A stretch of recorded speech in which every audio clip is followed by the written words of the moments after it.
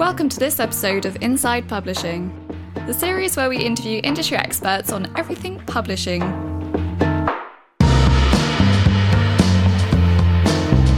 This time, we'll be talking to Angela Gilchrist from The People's Friend about publishing podcasts. She'll be talking about her experience as a podcast host for Reading Between the Lines, and how podcasts can work with the future of the publishing industry.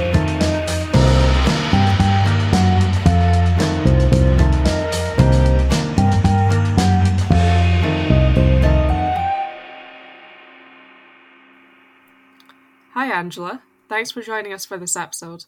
Before we get into the questions, could you give us more information about yourself and your work with The People's Friend? Hello Avery, yes, thank you for having me today. I'm delighted to be here. My name is Angela Gilchrist and I'm the editorial director of The People's Friend magazine. So that means I'm responsible for all of the editorial aspects of both the print magazine and its various digital forms, one of which is our podcast, Reading Between the Lines. Okay, wonderful. What inspired The People's Friend to create the Reading Between the Lines podcast? Well, Reading Between the Lines has been quite a long time in the making. We've been talking about the podcast for quite a while. And this really dates back to when we did the research for our 150th anniversary, which was in 2019. As part of that, we spent a lot of time in our archives department at DC Thomson looking through 150 years of history of The People's Friend, and we found a wealth of quality material in our archives. And what we did with that was create two special anniversary publications about the history of the magazine and its fiction over 150 years. And the way that those were received by our readers showed us that there was a huge appetite for those archive stories from the past.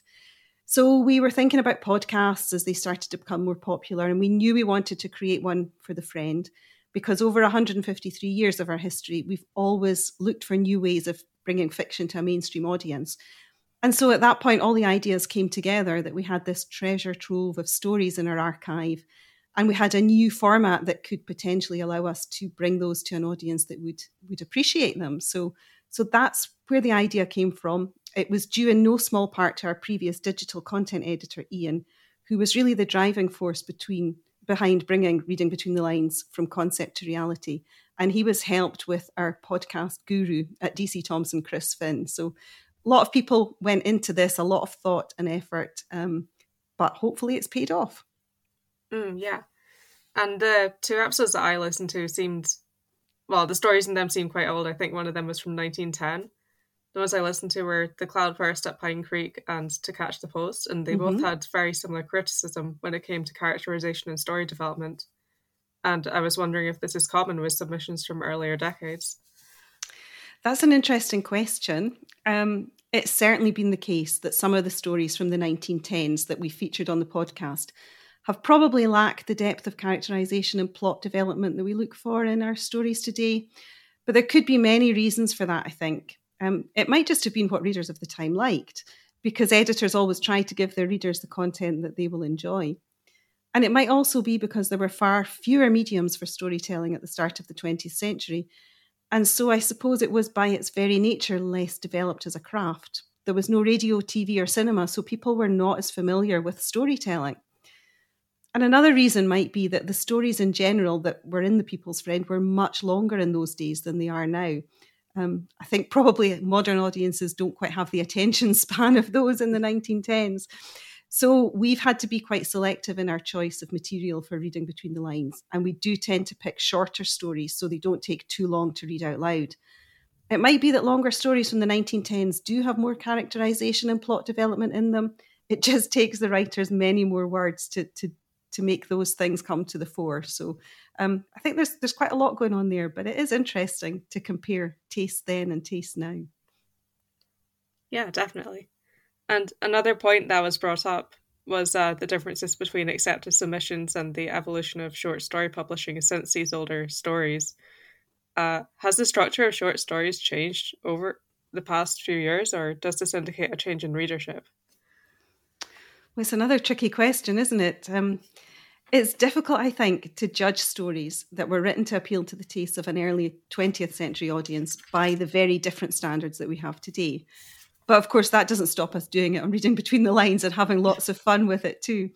But I think maybe a little bit of both might be going on here. I think audiences in 2022 are much more sophisticated in what they expect from storytelling, because our whole culture is completely saturated with it. It's, stories are everywhere on TV, radio, podcasts, etc. But we still have an awful lot of examples of really bad storytelling these days as well. I'm sure we can all think of many of those. The audience that the friend, though, is speaking to is very different now from what it was in the 1910s. And that, I'm sure, is a factor too. So, for example, it wasn't really until the outbreak of World War I that the Friend started its shift towards being a magazine for women. In its early days, it was very much designed to be a publication for the whole family. So that's another point of difference. And also in the very early issues, so maybe even a little bit earlier than the 1910s, maybe going back to the 1870s, there's clearly an expectation that the stories are designed to be read aloud, which I think would reflect both the financial considerations of the time, because one copy would be shared between many people who wouldn't necessarily be able to afford a copy each. And also the fact that universal literacy was still in its infancy. And that's one of the things I always remind myself of when I'm looking at the very early issues. It was only a few years after school had become compulsory for all. So being able to read was still considered to be a real privilege and a real treat as well. So really hard to judge, I think, what stories were like back then and from our viewpoint. Yeah. It's really interesting that you mentioned that the readership has changed mostly to a female audience, because there were some points in the stories that I listened to that definitely haven't aged very well in terms of feminism and stuff. I think that's inevitable, isn't it? When you're looking back on stories over 100 years old, I don't think the People's Friend stories would be alone in that. It's a completely different time, completely different culture and set of considerations. Once we get to the First World War, and the magazine does become much more focused on women and helping the women who were left behind to navigate their way through running the households and doing all the things in life that hadn't been their preserve up until then. I think it becomes much more interesting from a female point of view, definitely. Mm. When I was researching this episode, I noticed there's a lack of other Scottish publishing podcasts. A lot of the podcasts I did find were out of date. Some of them hadn't posted for over a year. Why do you think that is? I honestly don't know. I find it baffling. I can't imagine why there isn't more interest in Scottish publishing, because Scotland has such a vibrant, distinctive canon of literature, and it goes right back to medieval times and it continues right up until the present day. There's so much good literature coming out of Scotland and always has been. So why more people are not talking about it, I don't know. Lots of people are reading it. Maybe they're too busy reading it to talk about it. But maybe it's because we're just not very good as a nation about talking ourselves up. I wonder if that's what it is. Possibly. I think it could potentially have something to do with the London bubble as well. How, well, obviously not all of UK publishing happens in London, but it just seems by conversations that I've had, that's all that really gets talked about. And it's interesting, It's a pity as well, isn't it? You would think that it might have changed with having a Booker Prize winner from Scotland as well, but maybe we'll catch up. How can publishing podcasts benefit people working in the industry and publishing hopefuls? Well, I think they're a great way to promote our industry. And show that it's keeping up with changing tastes and new formats and technologies, because, well, podcasts are quite new still, aren't they? And, I think it's important to show that we can keep up to date with technology and formats as they change and evolve. And I think that increasingly, because I know it is the case in the sector that I work in magazines, publishers will be looking for journalists and editors and other publishing professionals who have podcast skills, in addition to all the other editorial experience that they have, because I think it's only going to become more important that people are able to take part in podcasts and put together podcasts in the future. Mm-hmm. I think podcasts could be really helpful for publishing hopefuls especially, just to give more information on how to get into the industry and what it's like to work in a publishing house. That's something I know I would have really appreciated when I was looking for a job. There's something about the format that really appeals to people, isn't there? I think it's the fact that there's focus and they're also reasonably bite-sized as well, so they're easy to listen to. I do think it's a great way to get information across to people, you're right. Mm-hmm. The People's Friend is mainly aimed at older readers. How have they responded to the Reading Between the Lines podcast? Oh gosh, very enthusiastically. There's great love for our archive stories, as I've already said. And I think the audience as well really enjoy the friendly banter between our panellists. It makes them feel part of our community, which we know is hugely powerful with our readers. And one great benefit that we've seen is that the podcast has actually been encouraging people to take out a subscription to the print magazine, which was something that was a little bit of a surprise to us, but in a very nice way. We included a promotional code for subscribing at the end of each episode, really because we thought it was a good thing to do. But actually, we've seen excellent take up of that code, so that's been a nice little bonus as well. And it must show that people are enjoying what we do if they want to consume more of it. Mm-hmm. And when I was listening, I did notice you have a bit where you ask your readers to describe what they look for in a friend. I thought that was a great way to integrate your audience into the actual production of the podcast and the magazine itself. They really like to feel involved. They like to feel it's part of the friend family. That's what we talk about, and that really is the case, that it does feel like a family between the magazine and the readers. It's lovely. Mm-hmm. How have you promoted your podcast, and has the older audience been a barrier in that sense? So, yes, we've done lots of promotion in the magazine and online, and we've been really careful from the outset to explain clearly what a podcast is and to make it as easy to access as possible. So, going back a couple of years, it was quite a new concept for some of our readers, and I think there was a little bit of uncertainty as to what a podcast was and how you could actually access one. And we found things like, just being really clear and posting the link as well, instead of just saying, get it where you usually get your podcast, has been a much easier way for people to access the podcast. So just being really careful around the messaging and being really clear in explanations has definitely helped.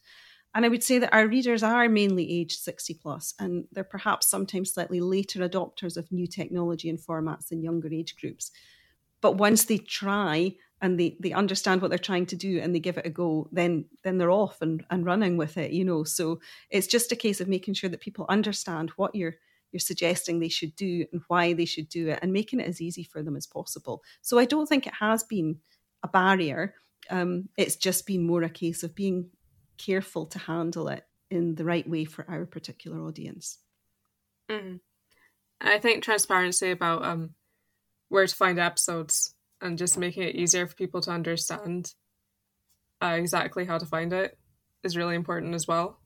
Definitely, because it's really confusing, isn't it? Depending on which platform you might be using. Are you on a Mac, or are you on a PC, or are you using an iPad, or are you on your phone? There's all sorts of different ways to be accessing podcasts, and sometimes people can get a bit confused. So we just try and take the confusion out of it, make it as easy as possible. Mm-hmm. What do you think the future of publishing and podcasts might look like? Oh, huge question. Well, this is purely my own view, of course, based on nothing other than my experience and a hunch as well. But I would say that at the moment we're in a bit of a transition period. I think print is perhaps losing its place with some audiences, particularly in the magazine and newspaper sectors. And digital ways of consuming content are definitely growing in popularity. So I think there is some sort of adjustment still to happen there before that plateaus out and reaches a balance. But I think the really important thing to remember is that print magazines, digital editions, podcasts, etc., they're only methods of delivering content to the audiences. They're not the content in themselves. So it's the content itself that's important. And if it's good, it will stand the test of time, no matter the format. So there may be other formats that we haven't even thought of yet that may come along in the future, but they'll still need good content in order to work and to appeal to audiences. So I do think that a good story will stand the test of time. And I think we've proved that with Reading Between the Lines, because, when those stories were published in 1910 or whenever, none of what we consider the publishing landscape today could have been dreamed of. So, but the stories are still there. Mm-hmm. And I think podcasts are a great way for companies to connect with their audiences and their customers. And with the rise of digital publishing and audiobooks, I think podcasts would be a great way for publishing houses to connect more with the people that they're selling to. Definitely. They definitely are, because there is such power in the human voice as well to tell a story. I mean, it's the oldest way of telling a story, isn't it? It's just orally. Here we can do it using the very latest in technology, which is rather a nice thought, isn't it? Both the oldest and the newest methods of storytelling coming together.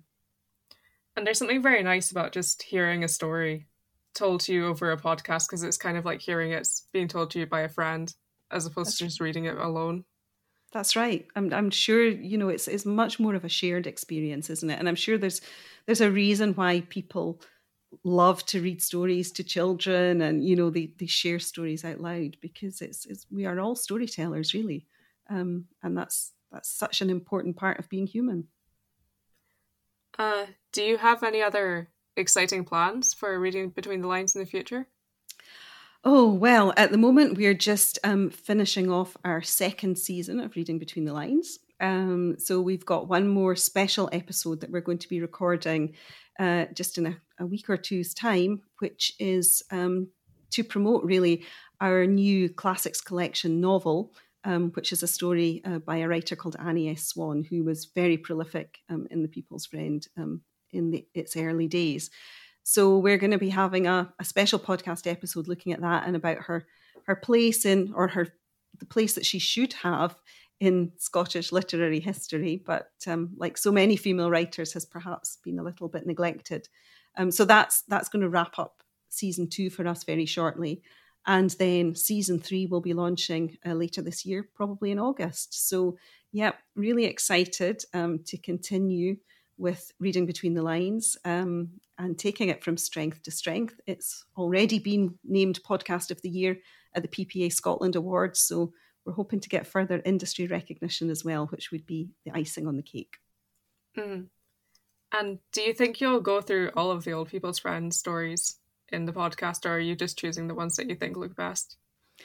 There is so much material in the People's Friend archive that if we recorded an episode every day from now, I don't think we would get to the end of the material in the next probably 50 years. So if you think about a magazine every week for 153 years, each one containing probably at least 7 short stories, there's an awful lot of fiction there to pick your way through. And that's before we even start looking at our specials, annuals and other publications. So I don't think we're going to run out of material anytime soon. But the great thing about that is we can be super selective and just pick out the ones that we really think will make a good episode, and there's lots of great stories in there, but we're not just looking for a good story. We're looking for a story that makes a good episode too, with lots of talking points in it, which hopefully we've managed to do so far. Well, yeah, that's true, because the 2 episodes I listened to, some of the stories were rated kind of low by some of the hosts, which yes, technically is good, because that means that there's more conversation. Yeah, definitely. It's I don't know if you're a member of a book club or anything like that, but it's like a book club meeting. If everybody loves the book, then it can be quite a short meeting. But if there's lots of debate and dissension, then it can always be a much more enjoyable affair. So sometimes it's nice to have lots of different talking points in the story. And we're also really lucky. We've got such a great archives team who are so knowledgeable, and they can find a lot of the background to the stories and pick out little bits of knowledge that we didn't know, and put names to previously unknown authors. So there's loads of scope for discovery, which is exciting. And especially with archives, it's important to, it's important to choose stuff that you think is going to create good conversation, as opposed to just using absolutely everything. Because I imagine like stories that have been published since 1910, like if you just spoke about all of them, it could go on forever. Yes. It would be a very long-running podcast, which might be good, but yeah, there is a lot of material there. And I think I said earlier that, some of the stories are really long, so they're just not suitable for the format that we've chosen, which is a reading and then a panel discussion. It would make for a very long episode indeed to read some of those stories. Yeah. Well, I think that's the end of my questions. Is there anything else you'd like to bring up about The People's Friend or Reading Between the Lines before we end this off? I don't think so, really. I think I would just say that, if anybody out there is thinking about trying a podcast, then I would say just give it a go. You probably won't get it right first time. I would imagine we would look back on some of our early episodes and cringe ever so slightly. You learn as you go, and I think the important thing is just to start. You have to start somewhere, and you just never know where it might lead. Great. Well, thanks for joining us, Angela, and thanks to our listeners for listening to Insight Publishing. I've been your host, Avery Watson. If you enjoyed this episode, you can find more via Apple Podcasts and Spotify, and we'll see you next time.